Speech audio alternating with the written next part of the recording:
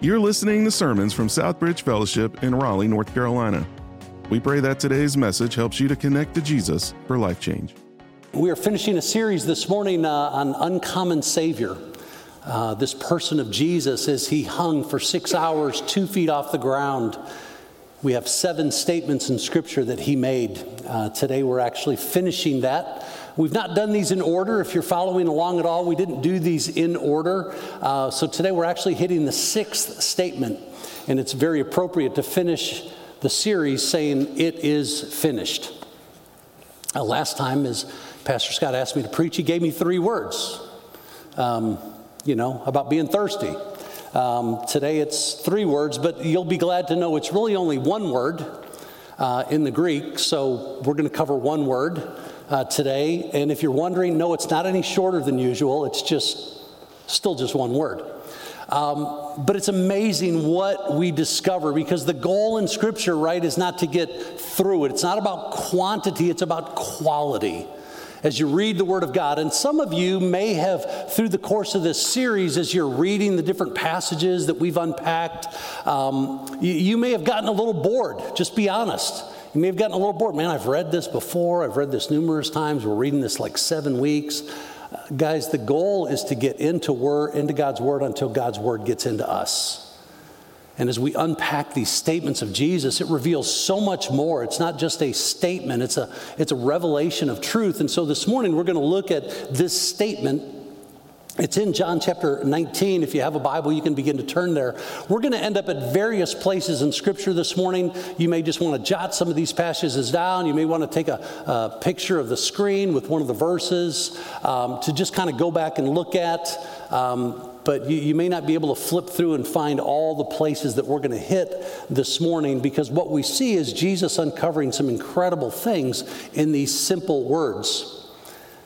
We're talking about the crucifixion of Jesus, something that the Romans knew very well. They were extraordinary at doing it. They had perfected it. In a way, you could say it was a brutal art form for them. To beat somebody bloody almost to the point of death, but not quite, and then to hang them on a cross to suffer for hours and hours and hours in agony and in pain. What they did, they were good at doing. There are some people, skeptics out there, who think, well, Jesus didn't really die. He swooned. And that somehow in his weak state, he moved the stone away and conquered the Praetorian Guard and escaped. Listen, these guys were good at what they did. They were incredibly good. They also knew it was their life. If one of these guys ever got away, it was their life. They were going to be sacrificed. And so they knew what they were doing. And what we always have to remember is that through these moments, Jesus was always in control. We're going to see that in the text. Jesus was always in control. He never lost control of the circumstances of these events, not just the events of the 6 hours on the cross, but everything leading up to it. It was a plan. It was a purpose. Jesus was living purposefully. But this idea of crucifixion was an incredible means of maintaining order and security. The governors of the region would use this as a way to sort of keep people in check, especially those that might be rising up, some of the freedom fighters or others trying to break away from Roman rule. Matter of fact, it's interesting, and if you want to do this week, just read through the Gospels of the account of leading up to Jesus' arrest. It actually talks about the fact that the leaders were saying, well, let's just arrest him and crucify him, and all of his followers will go away just like all the others. It's a subtle little statement in there, but obviously we're here today because his followers didn't go away. Something unique happened on the cross when Jesus died. And so as we come to this place where he is about ready to give up his spirit and die, he throws out these words.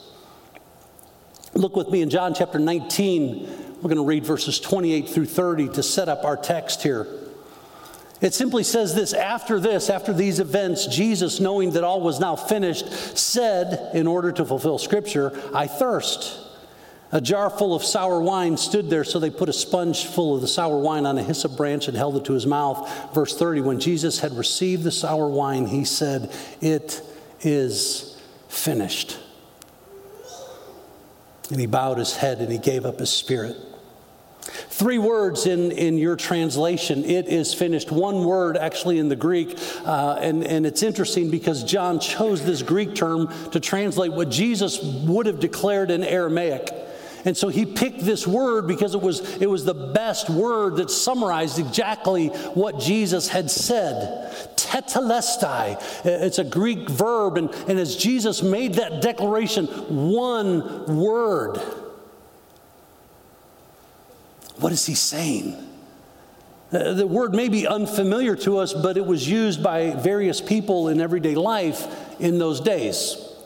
A variation of the verb is used several times through Scripture. Matter of fact, it's used in John chapter 17, which for me was a little bit confusing through much of my Christian life, because in John chapter 17, verse 4, it says that Jesus, in praying to his Father, he says, "Father, I've finished the work." The King James uses the word finished. Other translations may have say, "I've accomplished," or "I've completed the work you've given me to do." Now, I was that kid that grew up in Sunday school. Anybody else?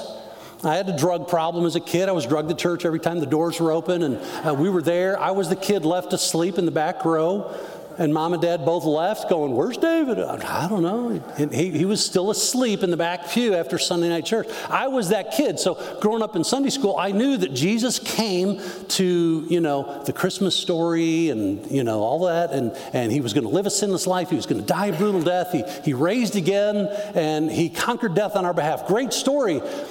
As I grew in my own faith and began to read Scripture for myself, and I came across this passage, John 17:4, and it says, Jesus says, "I've finished the work. I've completed the work you've given me to do."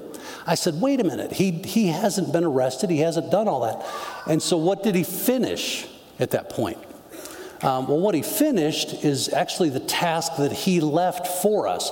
He demonstrated for us what it is to make disciples of Jesus, to make followers. So you can be a follower of Jesus, you can love Jesus, but to fulfill the mission of Jesus, we have to do what Jesus did. And he took these 12 guys and he made disciples who were going to continue the work after Jesus died.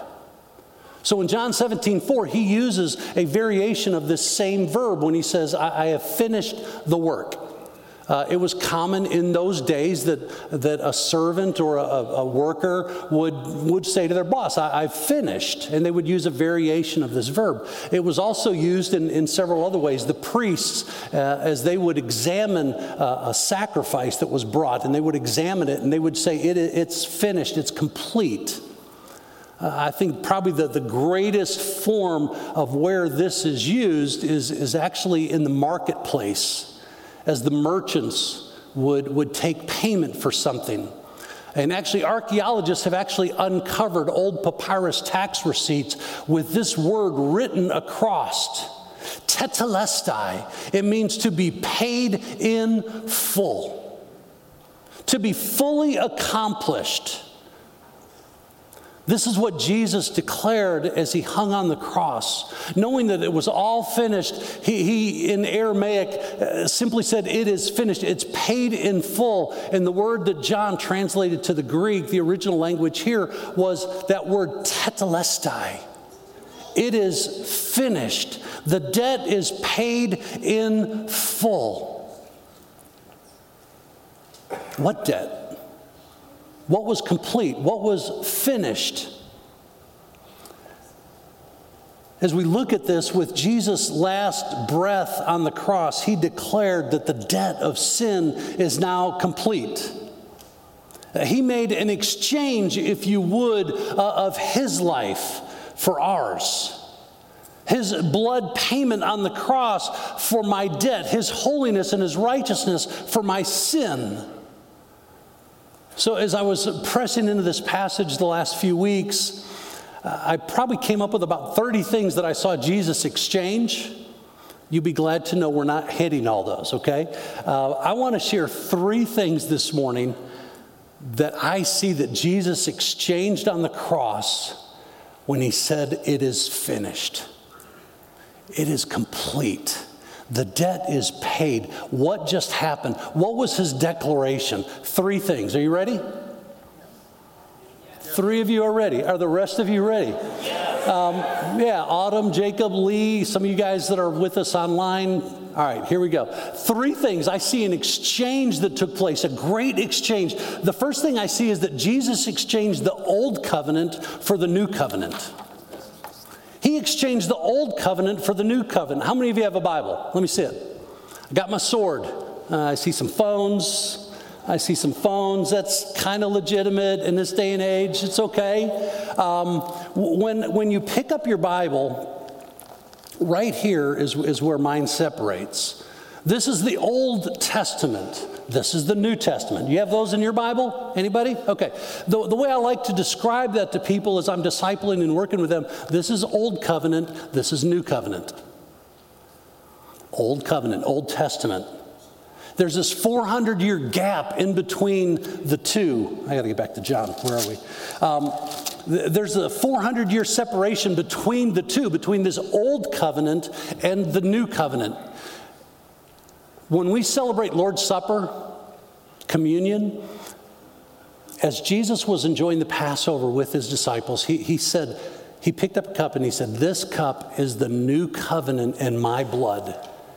Do this as often as you drink it in remembrance of me," because he was ushering in this new covenant. So when he made this declaration on the cross, when he gave himself up, Jesus, what he's saying is that I have fully met the righteous demands of the holy law, and he paid our debt in full.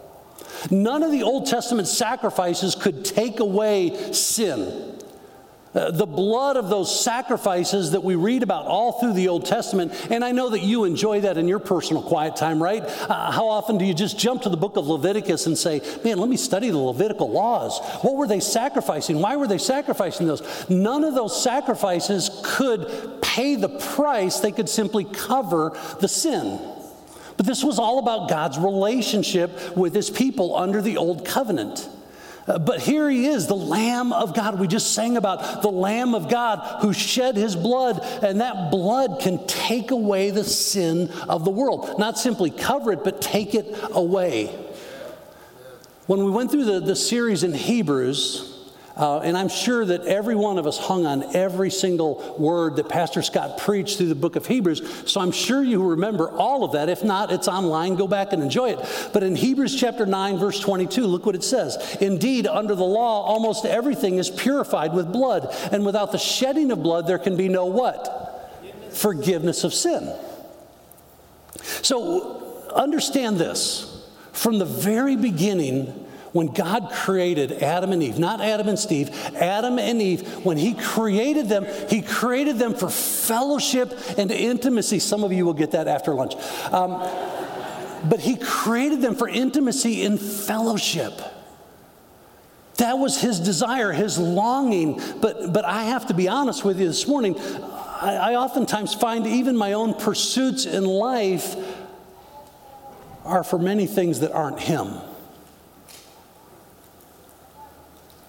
And yet his longing for me is to have all things in him, to enjoy him fully, for him to be the desire of my heart, my passions, my longings. Everything that I do for him, with him, and for his glory.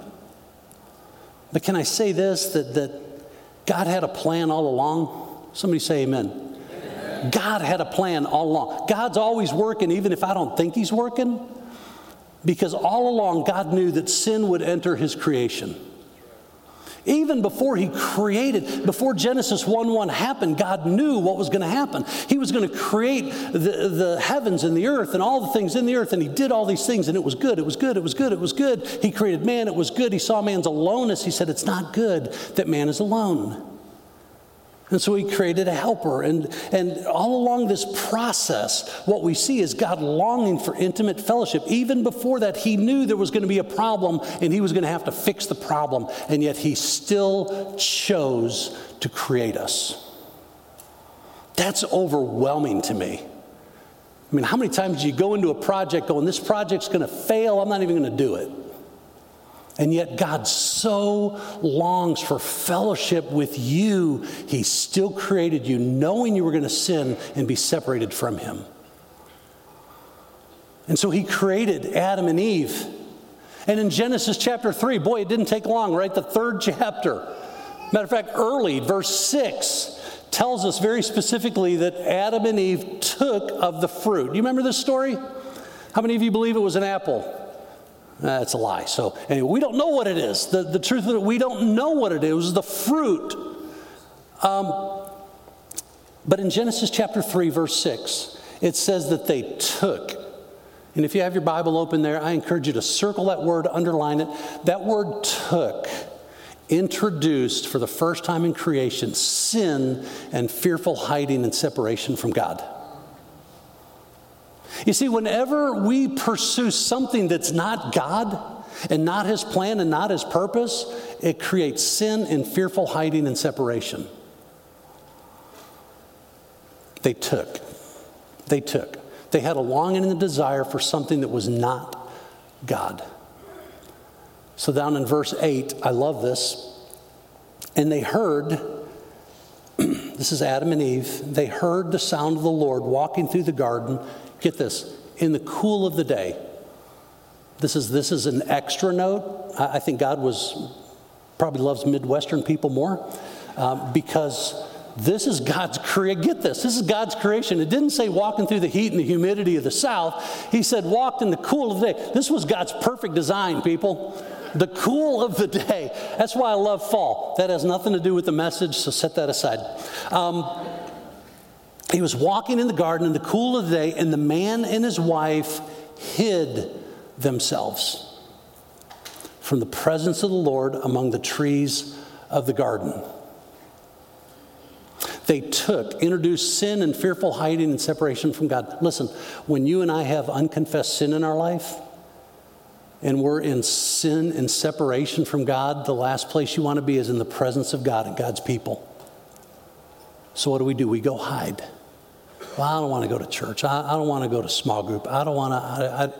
Why? Because when we start to draw close to God and God's people, it begins to bring spiritual conviction in our hearts.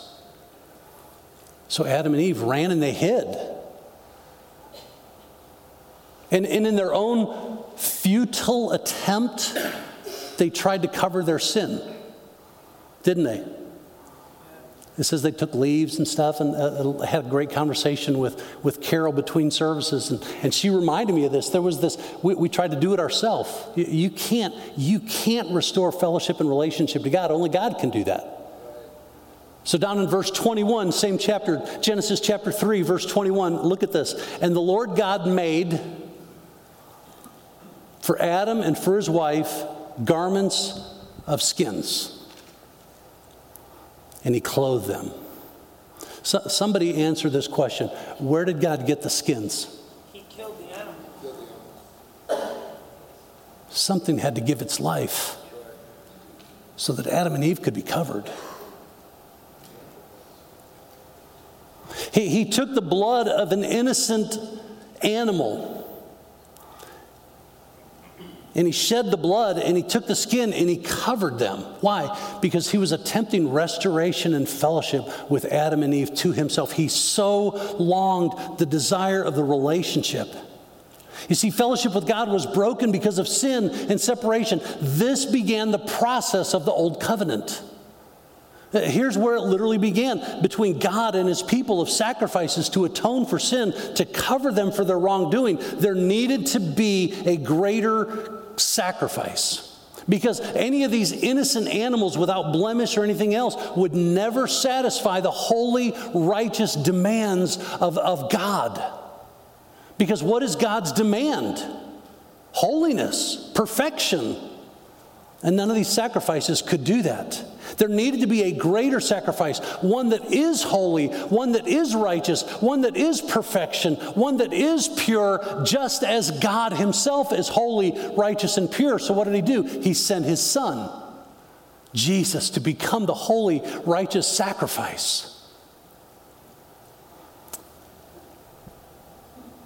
About 600 years before Jesus is hanging on this cross, the prophet Jeremiah in chapter 23, he makes this declaration in 23. He makes it again in chapter 33. But listen to what Jeremiah says. Behold, the days are coming, declares the Lord, when I will raise up for David a righteous branch. This is a messianic prophecy talking about the coming Messiah, talking about Jesus.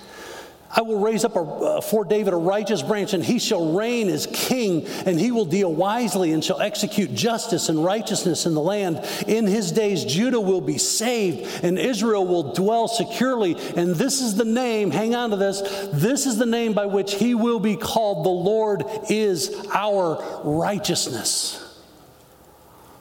You go, oh, that's really great, Dave. What does that mean?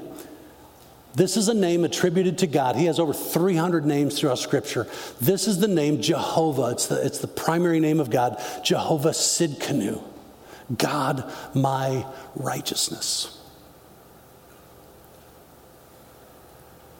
The picture that he is creating is that God will make a sacrifice. He will cover me in my sin so that he sees his righteousness that covers me, and he doesn't see my sin. He sees his holiness and his righteousness that covers me. He is my Jehovah Sidkenu. 1 John 1:9, if we confess our sin, he, God, is faithful and just to forgive us our sin and to cleanse us from all unrighteousness. Why? Because he covers me with the blood of his Son, so that when God sees me, he doesn't see my sin. He sees his holiness. He sees his righteousness. He sees his purity, his perfection that covers me.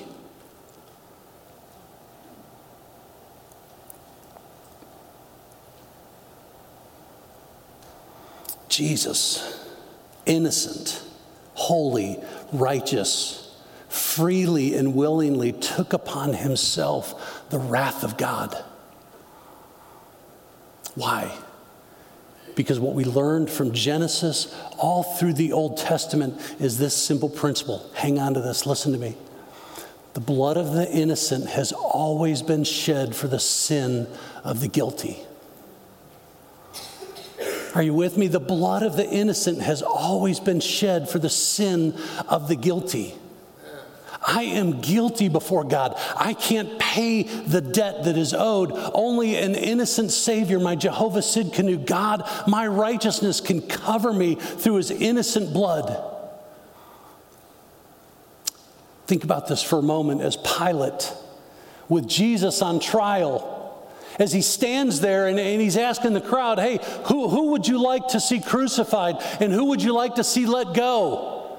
Barabbas, the criminal, the murderer, or this innocent man named Jesus? And what did the crowd say?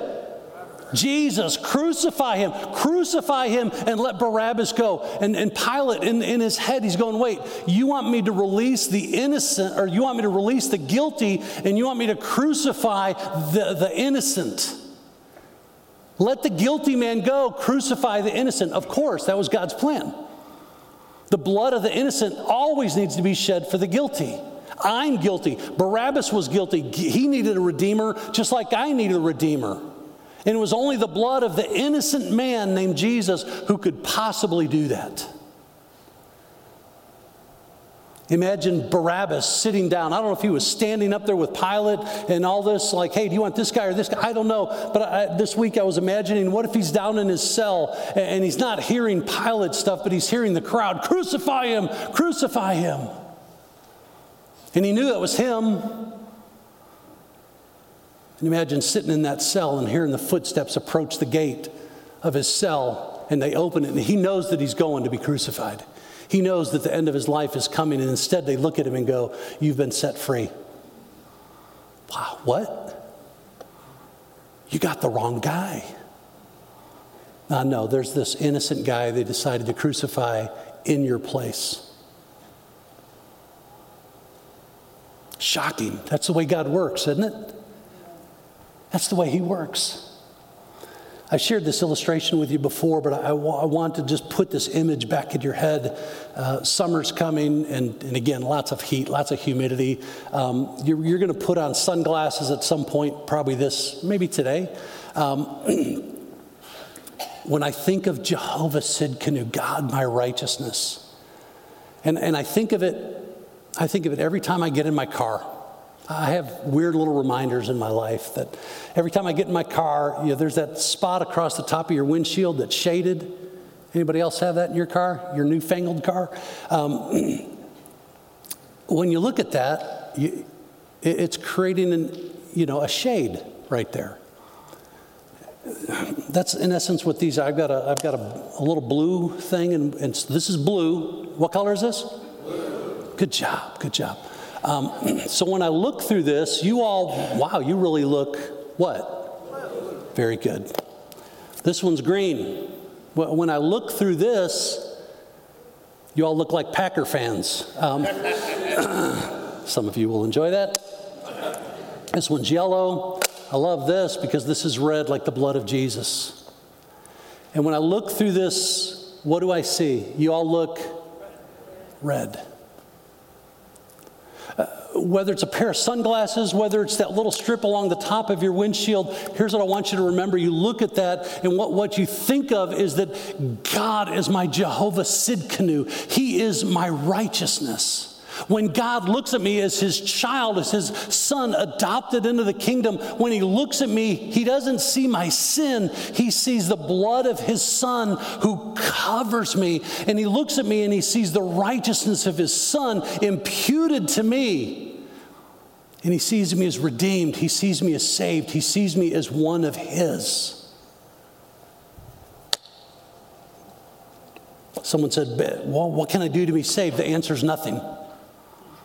There's not a thing in the world you can do to be saved. The work is finished. It is complete. At the cross of Jesus Christ, the debt is paid in full, and we must meet Jesus at the cross. That is the only way to do it. The second exchange that I see is Jesus exchanged his teaching for his life. A lot of times in Christian circles and in church life, we like to talk the talk. Jesus talked the talk, but Jesus walked the walk.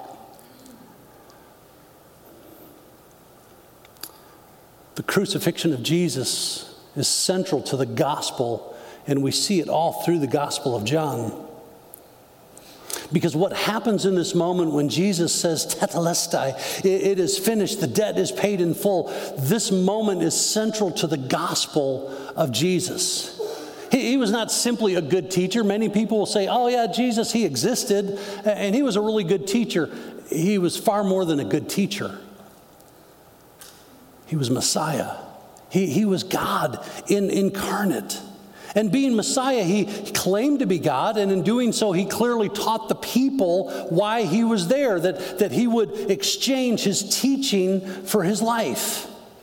This is the reason he says that I'm here. The very reason I came is to live among you, to live a sinless life, and to lay myself down freely on the cross to pay the price for your sin, because you can't do it. That's what Jesus told them. He walked with them. He talked with them. And he taught them this very thing. And so here he is in these final moments exchanging his life for the things that he taught. At the very beginning of the Gospel of John, John chapter 1 and verse 29, and then he says it again in John 36, we have these words. As John the Baptist sees Jesus walking along, he says the next day he saw Jesus coming toward him and said, behold, the Lamb of God who takes away the sin of the world. Here's where the Gospel of John begins. It culminates at 19 when he's on the cross. Jesus first mentions it of himself in John chapter 3 during his Nick at night encounter with Nicodemus. And he says, and as Moses lifted up the serpent in the wilderness, so must the Son of Man, speaking of himself, be lifted up, that whoever believes in him might have eternal life. John chapter 8, he again says, when you have lifted up the Son of Man, then you will know that I am he, and that I do nothing on my own authority, but I speak just as the Father has taught me. John chapter 12 and verse 32. Anybody keeping up? Okay. He says, and when I am lifted up from the earth, will draw all people to myself. He said this to show by what kind of death he was going to die. This is the stuff that Jesus has been talking about all of his public ministry. This is why he came. He knows it very well. And right after Peter's confession, we see in Matthew chapter 16, he says that from that time, Jesus began to show his disciples that he must go to Jerusalem and suffer many things from the elders and chief priests and scribes and be killed. But it doesn't end there. And on the third day be raised. Later, he told the disciples that he would be crucified. Matthew chapter 20 and verse 17. And as Jesus was going up to Jerusalem, he took the 12 disciples aside, and on the way he said to them, verse 18, "See, we are going up to Jerusalem, and the Son of Man himself," one of his titles, "will be delivered over to the chief priests and scribes, and they will condemn him to death and deliver him over to the Gentiles to be mocked and flogged and crucified, and he will be raised on the third day." Jesus has been talking the talk. He's been teaching his disciples this very thing, and now he's living it out. See, it's one thing to go to church and talk about it, but it's another thing to leave the church and walk it out. Live it out. If you say you believe it, live it out. If you've had an encounter with Jesus and he's changed your life, go live it out. All through the Gospel of John, he shared a number of images or word pictures of it as what his death would look like. Let me just give you a couple. John 1, he talked about the slaying of the lamb. John 2, he talked about destroying the temple. John 3, he talked about lifting him up like the serpent in the wilderness, referring to the Old Testament image of Moses. John chapter 10, he talked about the shepherd laying down his life for the sheep. John chapter 12, he talked about the planting of the seed in the ground. It has to go into the ground. It has to die only for it to be lived. So John chapter 10, verse 17, Jesus says, "For this reason the Father loves me, because I lay down my life that I may take it up again. No one," get this, "no one takes it from me, but I lay it down of my own accord. I have authority to lay it down, and I have authority to take it up again." God, at that moment, I would have just had to go, yeah. But they didn't get it.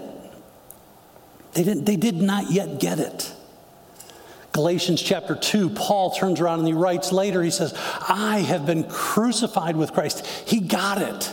Do you get it? Do you get it? I have been crucified with Christ. It's no longer I who live, but Christ who lives in me. And the life I now live in the flesh, I live by faith in the Son of God who loved me and what? Say it out loud. And gave himself for me. He gave himself. He was fully in charge. 6 hours on the cross, fully in charge. No one takes my life. I freely lay it down. I have the authority to lay it down. I have the authority to take it back up. No one takes my life from me. Mark chapter 10, verse 45, "For even the Son of Man came not to be served, but to serve, and to give his life as a ransom for many." He gave, he served, he humbled himself and became obedient unto death, even death on a cross.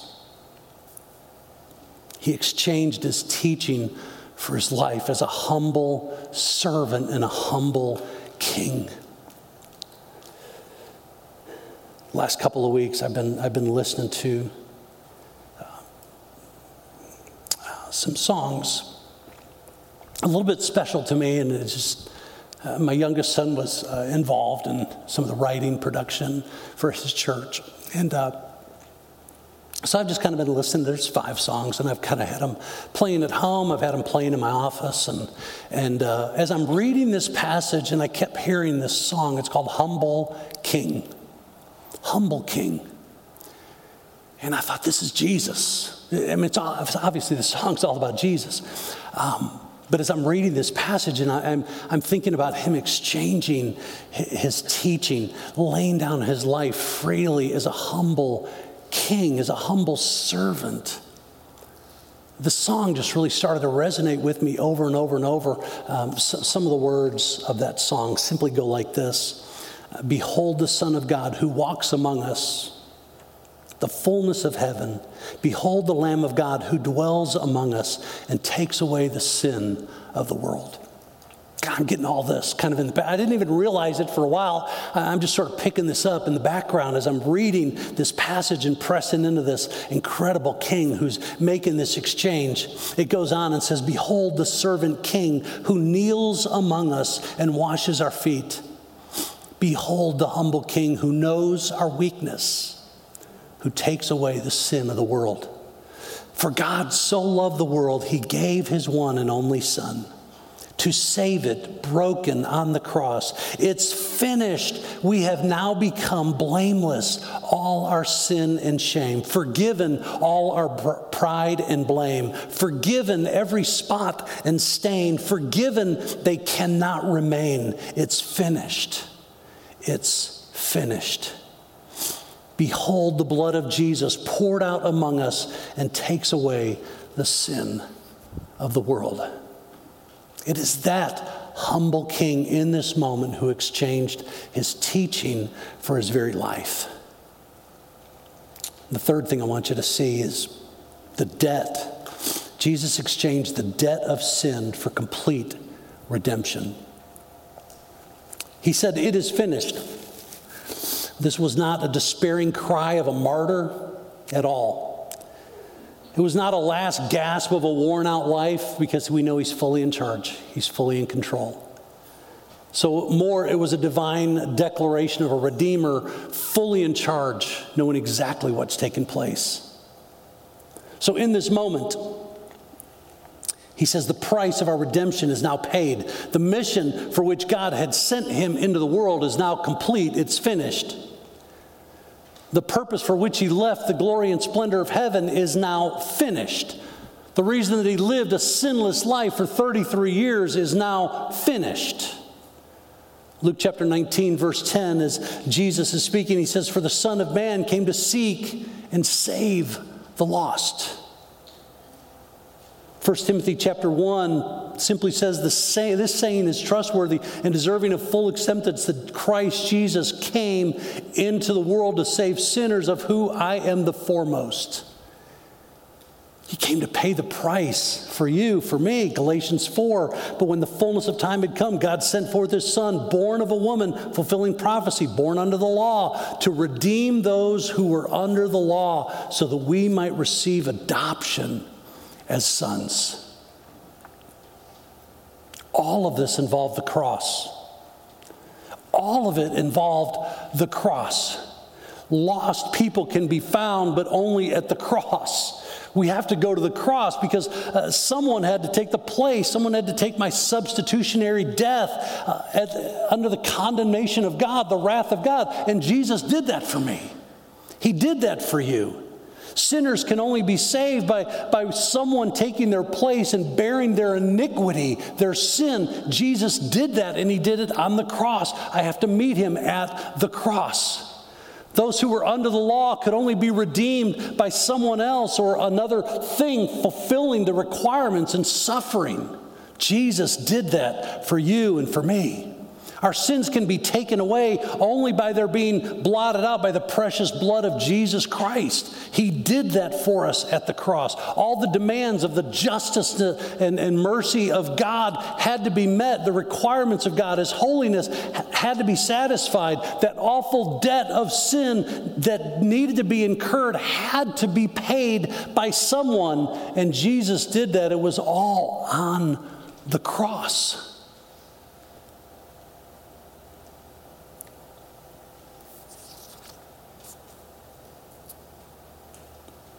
Someone once said that the ground is level at the foot of the cross, because that's where we all have to come and meet Jesus. No one's better, no one's worse. We're just all sinners before a holy God. Romans 3:23, we hear it a lot here because we believe this to be so true. For all have sinned and fall short of the glory of God. The Greek rendering of that is, all y'all are messed up. Every one of us. If you're in this place, just lift your hand. Just everybody, come on. Thanks for your admission of guilt. We're all guilty. That's what the Bible says. For all have sinned and fall short of the glory of God. But at the foot of the cross, we're all equal. Because we're all sinful and we have to come to him there at the foot of the cross. That's why not just Romans 3:23 telling us that we're all sinners. I knew that I'm a sinner. I know that I'm still a sinner before a holy God, but I know that I have Jehovah Sidkin who covers me with his righteousness. That's why Romans 5:8 becomes so beautiful. Romans chapter 5 simply says, for while we were still weak, at the right time, Christ died for the ungodly. That's me. For one will scarcely die for a righteous person, though perhaps for a good person, one would dare to even die. But God shows his love for us, and that while we were still sinners, what does it say? Christ died for us. The sins of the believer, the sins of the one who puts his trust in him and meets him at the cross, all of them were transferred to Jesus in that moment on the cross. Past, present, future. He took them all and he paid the price by simply saying, it is finished. Your debt, Dave, is paid in full. There's nothing you can do to earn it. You simply have to receive it at the cross. Isaiah chapter 53, 700 years before Jesus is hanging on this rugged cross, Isaiah says, all we like sheep have gone astray. We have turned everyone to his own way, and the Lord has laid on him the iniquity of us all. Some of you need to hear this morning because you're still living under the bondage of sin when God has removed that from you and he's placed your sin and the iniquity and the punishment on Jesus. And you're not living in freedom, you're not living in joy, you're not living in forgiveness. You desire a relationship with God, but you're still living under the burden and the penalty of sin. Listen, God took that sin from you, he took it from me, and he laid it on Jesus to bear the iniquity of us all so that you and I can be forgiven.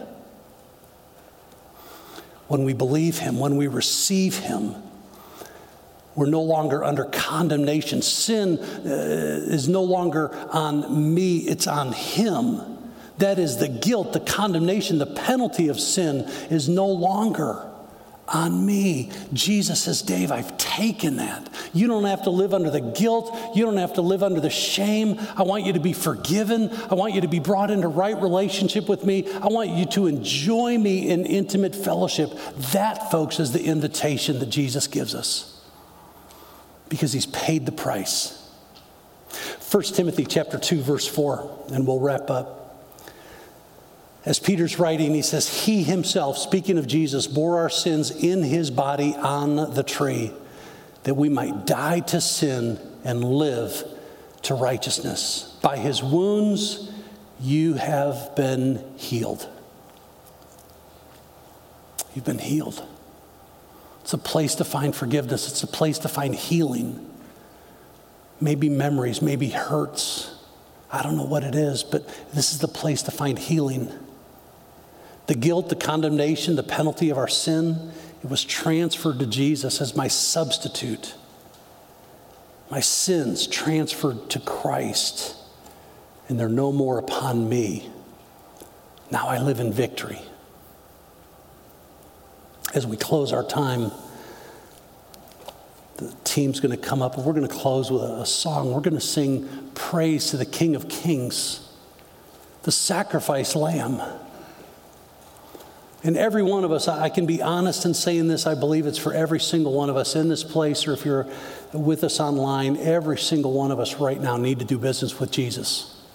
At some level, whether it's gratitude, maybe someone in this place, you've never given your life to Christ, you don't still really understand what that means. We want to talk to you and help you understand what it means to have a personal, intimate relationship with Christ.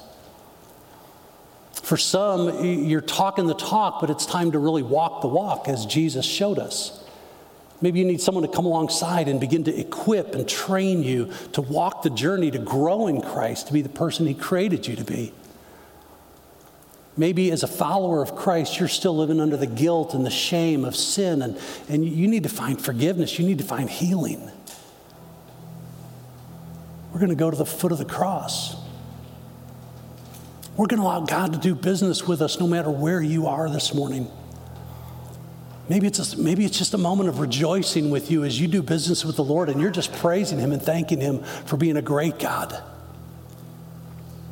Maybe you need to confess your sin and receive him. Maybe you need to come in an attitude of prayer and let someone come alongside you and just pray with you and say, God, I need to meet you in my hurt. I need to meet you in my pain. And I need this off me and on you because you've promised to take it.